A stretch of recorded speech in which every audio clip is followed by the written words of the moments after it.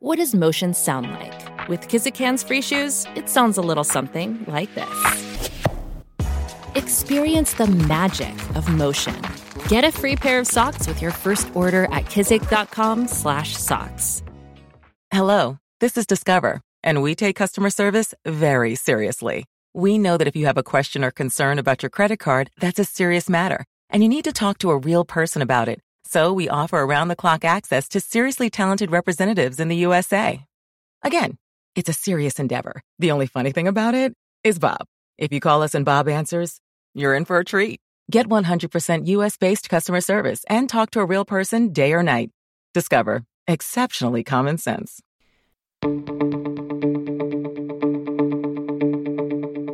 This is the Cubs-related podcast presented by CubsInsider.com. My name is Corey. I am joined, as always, by Brennen, and we are coming to you on Sunday, March 29th. You are hearing this on Monday, March 30th, and Brendan, I should be getting ready tomorrow on Monday, not as we're recording this, but tomorrow, getting my John Lester jersey on, and I probably a long sleeve tee, maybe a hat, I think it was going to be around 50, and heading to Wrigley Field. But as we've talked about a lot, that is not where the world is at. There is no baseball, there is no home opener, etc. So just kind of like we talked with Brett Taylor from Bleacher Nation last time, at least on this Monday, it's going to be filled with a little bit of what we should have been doing, lamenting that a little bit. Well, we have MLB The Show now, so you can go on there and see how John Lester performs in your Wrigley Field debut. But we'll get through it. I think 2-3 more months, just bunker down, and it will go by fast. That's all we can do at this point. Yeah, so as we've been saying on all of these episodes, certainly baseball not the most important thing in the world here. Hope you guys are doing well in your isolation and staying safe and healthy, and all your family and friends are all right. But we are here with another episode to give you something to take your mind off things. That is certainly what it does for Brendan and I. So always going to be throwing out that little starter there. But we have another, unique episode for you. Look, I would be happy to come on here and reminisce about the 2016 playoffs and the 2016 World Series, which is won by the Chicago Cubs. Mm-hmm, yeah. Every time. But we might be here a while doing this without actual baseball to cover. So every now and again, we're going to try to give you something else to listen to. And I told you kind of when this process started that we were reaching out to some guests. We already had Brett on. That was his first time on the podcast. So hopefully you guys enjoyed that one. It didn't catch as much flack as I was expecting for some of those answers. But maybe you guys agreed with us or just have other things going on. You might be watching The Tiger King on Netflix, probably, if I'm guessing. But anyway, we could do that every time, but we're going to try to keep things interesting, mix things up for you. We can always go back to talking about the 2016 World Series when we run out of good ideas for new things. That'll be our fallback. So today, after Brendan and I talked to you for a little bit here at the outset, we spoke to one of the top prospects in the Cubs system, a rising name, and I think someone that we've talked about a little bit before on this podcast, but certainly since this is not a prospect-heavy podcast, a name that you should know already or that you should be paying attention to, and that is Brennen Davis. He finished last year with the South Bend Cubs. He is only 20, but he is quickly rising through the ranks, and as we get into in the interview, someone who has put up some really special numbers in a short time in the minors and really looks like someone who is going to do some special things for this Cubs organization. So after we finish just chatting a little bit here for the intro, we will air that interview. It was very nice of Brennen to take the time to come on and talk with us, and hopefully you guys learn a little bit about him and will ultimately be a name that you guys are more familiar with. I don't think, spoiler, I don't think you're going to have a choice to be more familiar with it. This guy is really good, really talented, and I think as you'll hear in the interview, has a good head on his shoulders and is an intellectual guy and someone who is going to make those necessary adjustments as he goes on through his career to be a very successful baseball player. So hopefully you guys enjoy that. Before we jump into that, Brendan, anything on your radar as far as the current world is concerned? I know that as we are recording this, they are going to air in the Run for the Ring on Marquee, which we've been kind of keeping up with. Game 5 of the World Series is on Sunday night, so that, of course, is the lone game that the Cubs win at Wrigley Field in the 2016 World Series, and, of course, the start of 3 straight wins that the Cubs need to ultimately come back from a 3-1 deficit and win the World Series. But I don't know if you've been watching along with that or how you're getting your baseball fix during this current time, Brendan. I was watching Korean baseball, Corey, live. Oh, wow. Live baseball, yeah. So I saw that. I forgot what time it was on. It was late at night. I'm like, you know what? Why not? There's nothing else going on. So I was watching Korean baseball. Half their players were wearing masks, and they had empty stadiums.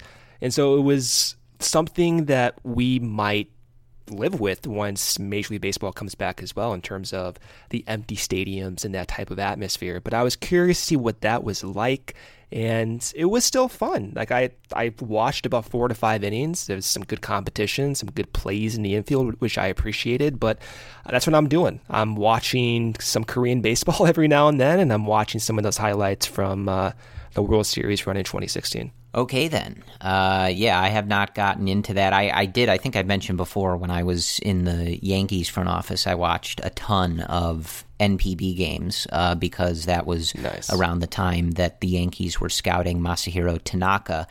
And also Kenta Maeda, I think, either shortly after or around the same time. So I have watched my fair share of those games. So that's on my list. I want to go to some of those games in Japan, those NPB games. The atmosphere looks absolutely insane. I know you and we went to the World Baseball Classic a few years ago to one of the Japanese games, and wow. Like the cultural difference between American baseball fans and Japanese baseball fans is so obvious, and like the way they experience the games. Like I feel like we in America need to learn from what they're doing to bring up the atmosphere. It was pretty remarkable. Yeah, there's a lot more like coordinated chants. Oh my God, there's like bands in the outfield, things it's like unreal. that. Yeah, it's definitely a fun atmosphere, and obviously there's no crowds at these games now, but if you have the opportunity to just peruse through other cultures and the way that they play baseball and experience those, it's always interesting to see the differences, and they're certainly having a good time. So all for that. But I think that's pretty much all that we have for you. I would be remiss if I didn't mention, just because Game 5 is airing tonight on Marquee Sunday night. You guys are hearing this on Monday, maybe enjoyed the game or watched the highlights. I know Game 7 was on FS1 a couple times last week, so you may be all over the place in your 2016 playoff viewing. Though I would be guessing, at least this is true for me, I'm happy to watch the games out of order and as many times as anybody's willing to put them on TV. So no problem there that I've already seen Game 7 within the last week, and then we'll watch it again when Marquee gets there. Although I never watched the entire game, but I digress on that. But I just wanted to say about Game 5 in particular, and I don't know if any of you guys out there had the opportunity to go to any of the World Series games at Wrigley Field, but I was lucky enough to go to Game 5, and I was able to go to that game with both of my parents, which was really special, just being able to go to a World Series game with two people that I had gone to Wrigley Field with for my entire life, and hundreds of games at Wrigley Field. To be there at Wrigley, watching them in the World Series, and ultimately watching them win a World Series game is something that I will never forget. But more importantly than that was I was able to go to the game with my grandmother, who has been a Cubs fan for most of her life, and was a season ticket holder for a lot of her life. She has pictures in her apartment still of being down the third base line by the Cubs' old bullpen, and pictures with Glenn Beckert, and she tells stories all the time about how times were certainly different then, but, you know, she could bring brownies and other things that she had made for the players, and they all knew her name and stuff like that, and there was just more fraternizing with the fans and the players at that time. But, you know, she has so many pictures from the days with Glenn Beckert. Glenn Beckert was her favorite. That's why I keep mentioning him.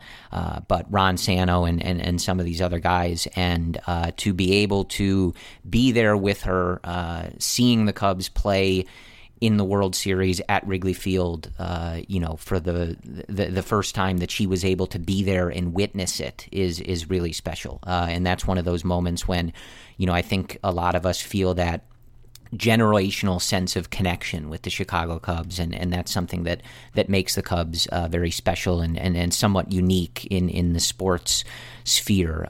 Just that there is such a nation and worldwide connection with the Cubs, obviously because of WGN, and that it just spans so many generations, and it's always passed down. So I just wanted to throw that out there, that Game 5 is obviously they win. So they win, and John Lester starts that game. So obviously it holds a special place in my heart. But more than that, it just is one of those really, really special nights amongst many that happened in October and November of 2016. But that one is always going to stand out for me. So I'm going to enjoy that broadcast and those memories. Also, again, like very specific to me, but Eddie Vedder does sing the seventh inning stretch. The best in Game 5 inning stretch of all time, by the way, in my mind. Yeah, so guest seventh inning stretch, perhaps. Yeah.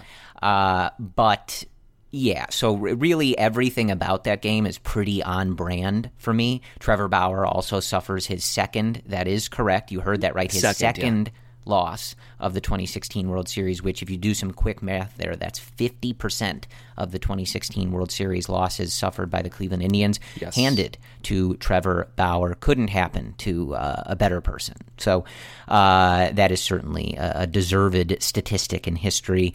But John Lester starts it. Eddie Vedder sings the stretch. I'm there with my parents and my grandmother. The Cubs win. They eventually go on to win the World Series. Very special.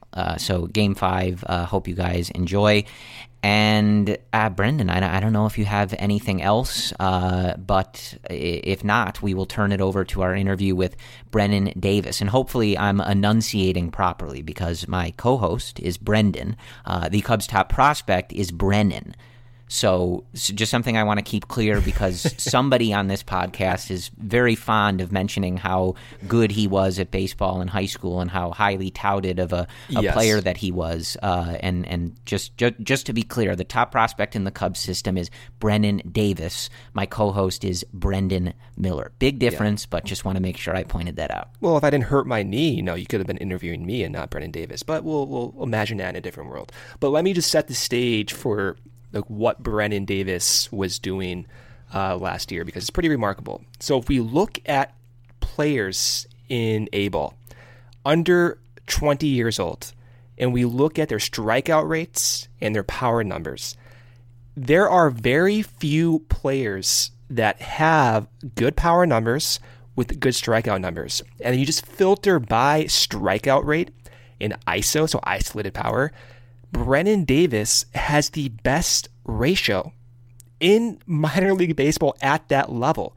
That's insane to think about. There's been a few players in years past within the Cubs system that have had that, one of whom was Eloy Jimenez, for example, who, of course, now is emerging as one of the premier young players in the league. So to have that contact and power combination is so rare, and I want to point that out now because it shows that Brennen Davis has a high likelihood of succeeding not only overall but fast, and to get through the system fast. So this is a big deal, and something that I enjoy talking with Brennen about, and I'm excited to see him develop and get to Wrigley sooner rather than later. I think it'll be pretty fast. Yeah. So again, hopefully you guys enjoy this interview. We will finish off with the interview once that interview ends. So will this episode of the Cubs related podcast. So I will do my outro here. Hopefully you guys enjoy this interview. As always, with this current situation, hopefully you guys are staying safe and healthy and keeping your sanity up while you are stuck at home. But we will get through this together, and hopefully we are back talking at least about Chicago Cubs baseball and heading to Wrigley Field at some point in the near future here. But as always, thank you for listening. Hope you enjoy our interview with one of the top prospects in the Chicago Cubs system, Brennen Davis. And as always, go Cubs. Bet Saratoga this summer with Naira Bets, the official betting partner of Saratoga Racecourse. New customers that sign up today receive a bonus match on their first deposit up to $200 with promo code SPA. Go to nyrabets.com for details and sign up today. Okay, so we are here with one of the Chicago Cubs' top prospects, and that would be Brennen Davis. He spent the 2019 season at South Bend. Brennen, it is a pleasure to have you on the Cubs-related podcast. Just wanted to start, for anybody that doesn't know, Brennen is one of the top prospects in the Cubs system, as I said, is only 20 years old, and was born on November 2nd. And that is a particularly important date in Chicago Cubs history. I'd be remiss if I didn't ask you, Brennen. There's something there to a young kid such as yourself rising through the ranks, a top prospect, born on the date the Cubs win the World Series, right? That is a funny way to look at it, but I'm sure it's just a coincidence. Maybe that will go on the Wrigley Field video board when you debut in the next year or two. Yeah, I would think. Fun fact. Yeah, I would think we will continue hearing about that, as most Cubs fans are pretty fond of remembering that particular date. But first, just wanted to ask you, Brennen, how are you handling the situation right now, and more specifically for a professional athlete such as yourself with an uncertain timeline like we have now? For those of us that maybe, certainly Brennen and I are not professional athletes, how do you go about staying in shape, and especially without knowing when you might be back out there and needing to be in like full game ready shape? What do your days look like, and how do you know exactly how to train and how to keep up with things?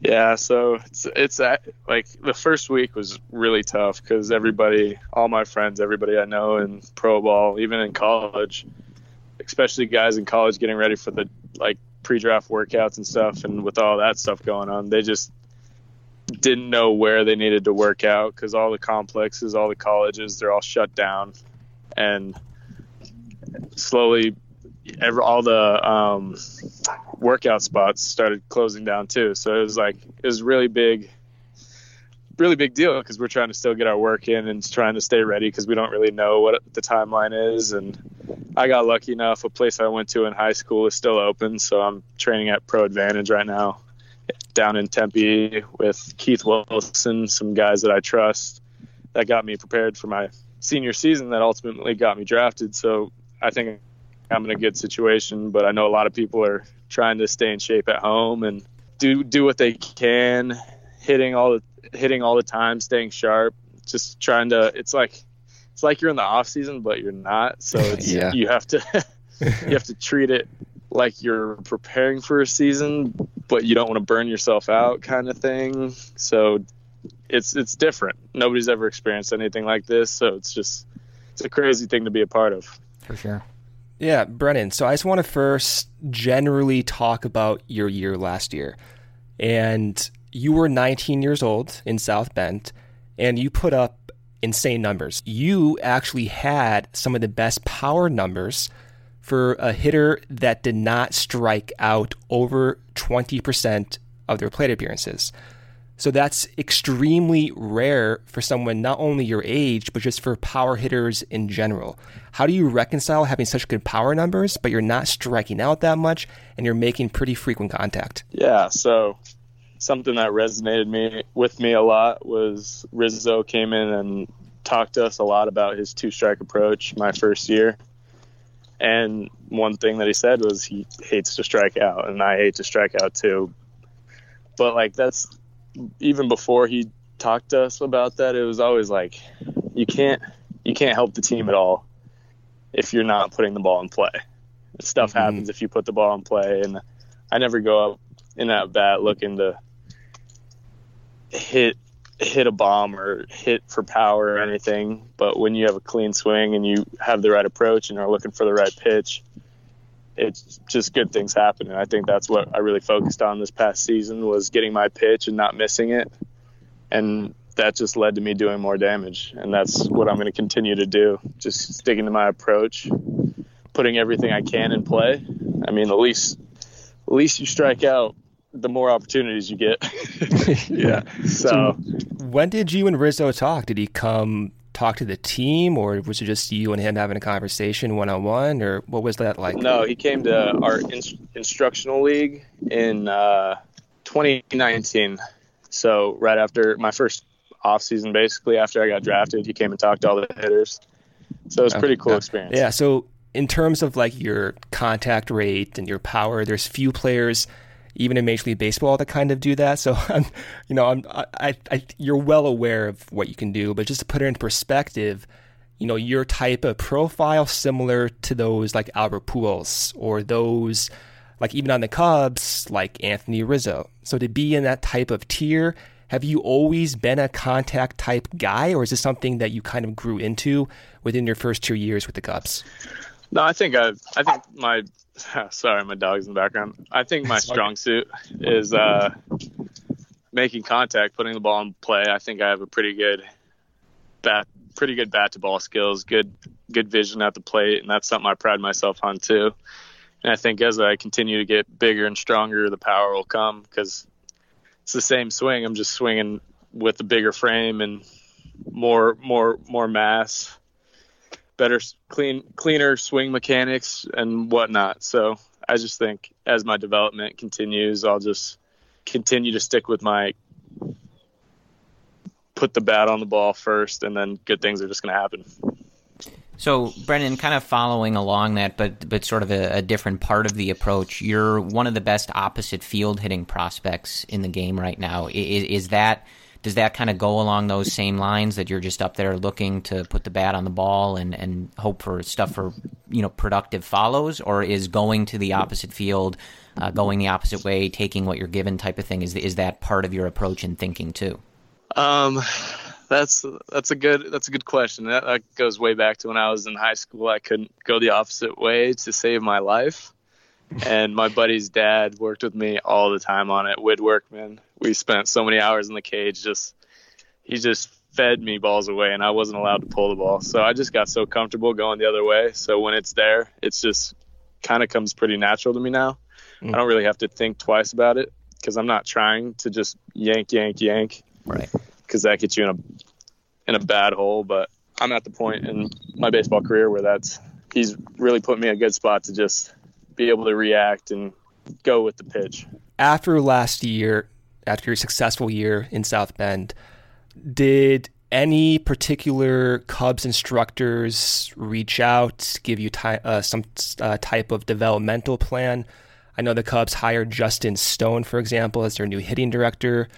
We've talked with Rachel Folden, who is incredibly knowledgeable with her hitting philosophies. What's it like after your first successful year at South Bend, and are any of these instructors trying to have you focus on one particular aspect of your game to improve upon, or what's it like this offseason trying to improve? It's kind of hard because everybody has their own opinions, but Justin Stone and I worked a lot. Me and Chris Valleca worked a lot this offseason. I probably worked the most with Chris Valleca just because he's really hands-on and Stone's is really intellectual. So it's just how our minor league hitting development works. But I did a lot of K-Vest stuff, a lot of technology side of it to see how my body moved and to see what stuff we could clean up. And so there's nothing. Oh, go ahead. No, go ahead. There's nothing really major, I would say, that we were working on, but a lot of little stuff to just clean up motions in my swing and be more efficient and maximize my potential out of my swing. I'm not really sure how to word that, but like just to get the most out of it. What particular outcomes with this technology do you guys use? Is there one like all-encompassing metric from this technology, or is it a bunch of different types of numbers that you and Valeka or you and Justin Stone try to piece together? With the K-Vest stuff, it compares you to how a body should move, like to create the best possible torque and swing mechanic, like just what the system has seen to be the most efficient, like results wise. So like you kind of compare that to where you're at, and everybody swings different, but like it kind of gives you a baseline to just see the difference in swings and like how you should be firing your hips and how you should be like just the connectivity between your body parts. It's kind of hard to explain because I didn't study all this like they did, but yeah, it makes sense when they're explaining it to me. So when you got drafted, is there a noticeable difference between your training with the Cubs as someone in rookie ball versus your training now, ending your year at South Bend? Have you noticed any type of differences within the Cubs developmental teams, or can you speak to the workouts and your plan from when you got drafted to now? What I really liked about the Cubs was when I first got drafted in rookie ball, they didn't bring me in and try to change me right away. They wanted to see what I brought to the table and what got me drafted. So I spent the whole rookie ball AZL year and just playing kind of how the way I played and what got me to this point. And then moving forward, you go to instructs, you go to spring training, you start hearing a little more feedback from coaches and all the people that they have in place to help you be the best player that you can be. And then you start picking up the little stuff that helps you and so forth. So like, I wouldn't say a ton of the training has changed, but like kind of the way I look at the training and like the advice people give while I'm doing it has been a lot more in depth because I'm more ready for it, kind of, like just baby steps. They didn't want to just throw all this information at me and then I'm just drowning because I don't know how to apply it all, but they give me piece by piece and I just keep building onto it. So, Brennen, your athleticism and size are pretty rare for players, especially of your age. And I know this is kind of looking down the road a little bit, but how do you see yourself developing going forward and eventually as a big leaguer? Like, do you look at yourself as maybe growing into more of a power hitter, even if that means not stealing as many bases or maybe not staying in center field? Or are you hoping to find that middle ground there? How do you see that playing out just as far as your athleticism and size? Yeah. Honestly, whatever their needs are, I will build my body to fit them. That's a good answer. If they need me to bulk up and play a corner, then I can do that. If they want me to stay fast and light, then I can do that. But hopefully I'm going to try to find a middle ground and be a combination of all of it. Try to be strong, get bigger, stay fast, and just be able to do it all so I can play all three positions. And I think that's something that we see a lot from guys that have come up. I know Ian Happ has talked about wanting to be as versatile as possible. Nico has said similar things. So kind of trying to be versatile and being willing to do whatever seems to be at least a consistent theme for a lot of the guys coming up in the Cubs system. Yeah, you got to fill the need, and that's the name of the game. So one thing I wanted to ask about, and I don't know how many of our listeners are deep into social media and stuff, but just wanted to ask you about some of the relationships with your teammates. Like I know I see on your Instagram you're with guys like Cole Franklin a lot. As young guys coming up in this system, obviously the Cubs organization, one that is heavily scrutinized, has a lot of expectations and things like that. How important is that camaraderie and being able to go on this journey with guys that you're close to and are, kind of going through a similar experience where they're now climbing up these prospect rankings, their names are getting recognized more, and you can kind of go through this experience together? Yeah, I think it's really important because it builds a sense of brotherhood that we, like guys like me, Cole Franklin, Cole Roeder, like high school guys like that we missed out of by choosing to forego college. Right. And it's not like we're not brothers with our college teammates either, but it's just a little different because they're not going through the same thing that we are. We're 20 years old playing with a bunch of 20, 22, 23, 24-year-old guys, and it can be hard for a lot of guys. And just being able to be with guys that are in the same situation as you and knowing you have people in your corner that got your back and are dealing with the same issues that you are is just it's kind of like a breath of fresh air. Like I'm roommates with Cole Franklin, Cole Roeder, Cam Sanders, Ryan Jensen now, and DJ Artist. A lot of great guys, a lot of great athletes. But it's just knowing that those kind of guys have your back just really makes you be able to go out there and play your best because you know you can come home to guys that are going to back you up and have similar stuff to talk about. Brennen, what was the process like of being scouted by the Cubs through the drafting process? Was there ever this internal struggle of wanting to go to college to play baseball, or is it pretty apparent to you that, hey, you wanted to go into baseball and that was your main target? But can you speak to the process of being scouted by the Cubs, maybe some interactions with their scouts as well? Yeah, so I think I got my first look from the Cubs probably fall of my senior year after a good performance at the Jupiter Perfect Game Tournament. So I had a in-home visit with Steve McFarland. He was my area scout, and things went well. They were just asking me questions about myself and whatnot. And then they came and saw me in the season a few times, actually. I'm not really sure what games because, try not to look in the stands because you get in your own way sometimes. But I don't know if I played well at the games they're at, but they seemed to like me enough to invite me to their pre-draft workout. So I actually got to go to excuse me. Bless you. I actually got to go to Wrigley and have a pre-draft workout at Wrigley.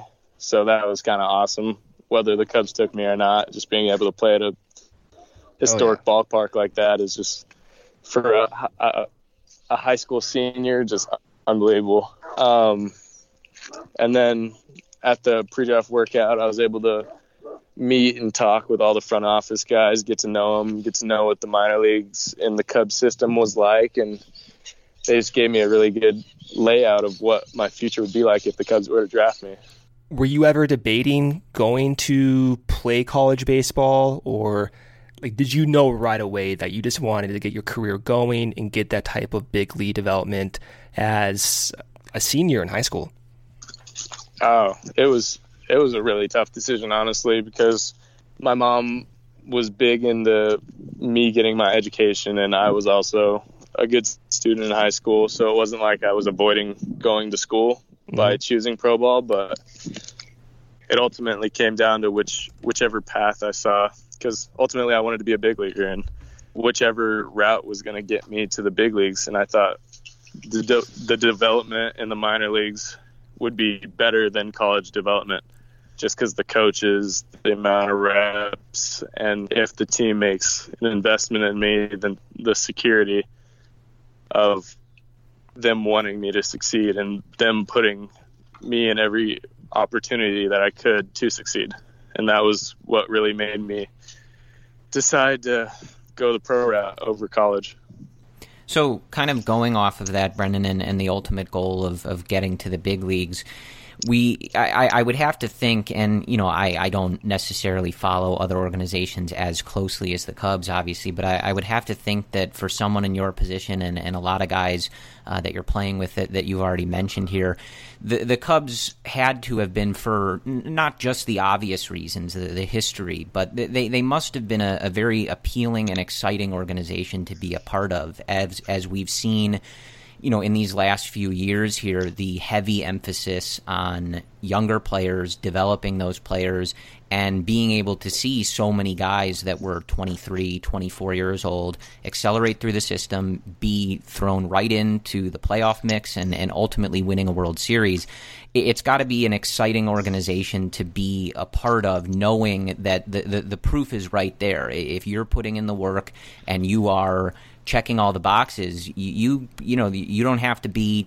28 years old to get a chance on this team. You can get thrown in there and get a chance to compete for division titles and pennants and World Series whenever you're ready to go.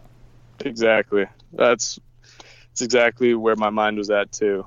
I liked the way that they ran their system. I liked the way that their development was, and they weren't afraid to take chances on guys. And that's something you want to know going into it, knowing that you're not going to just get stuck behind somebody because he has his 10 years and he's right. kind of washed up, but to be able to give guys chances and opportunities is a big deal. Yeah, you look at Nico Horner last year, for example, and he came up in September. He became ultimately the Cubs starting shortstop with Javi Baez down. And I mean, at least for you, Brennen, with your potential to be accelerated through the system, that has to be pretty surreal as a 20-year-old, and you could be making a significant impact as soon as the next year or two. That has to be pretty special, especially given where you are right now in your career. Yeah, I mean, I got drafted with the guy, and he was already making his big league debut. Right. Yeah, it's pretty crazy. It's pretty wild. But Nico deserved it. He worked so freaking hard, and he's just an unbelievable player. So I'm glad that they gave him the opportunity. How do you go into an off season and design a training resume? I know, I was never as good as a player as you when I was in high school, but it was always a point of emphasis of all of our individual routines and training resumes. But it was hard to design or think to design what is the best type of way to go about improving.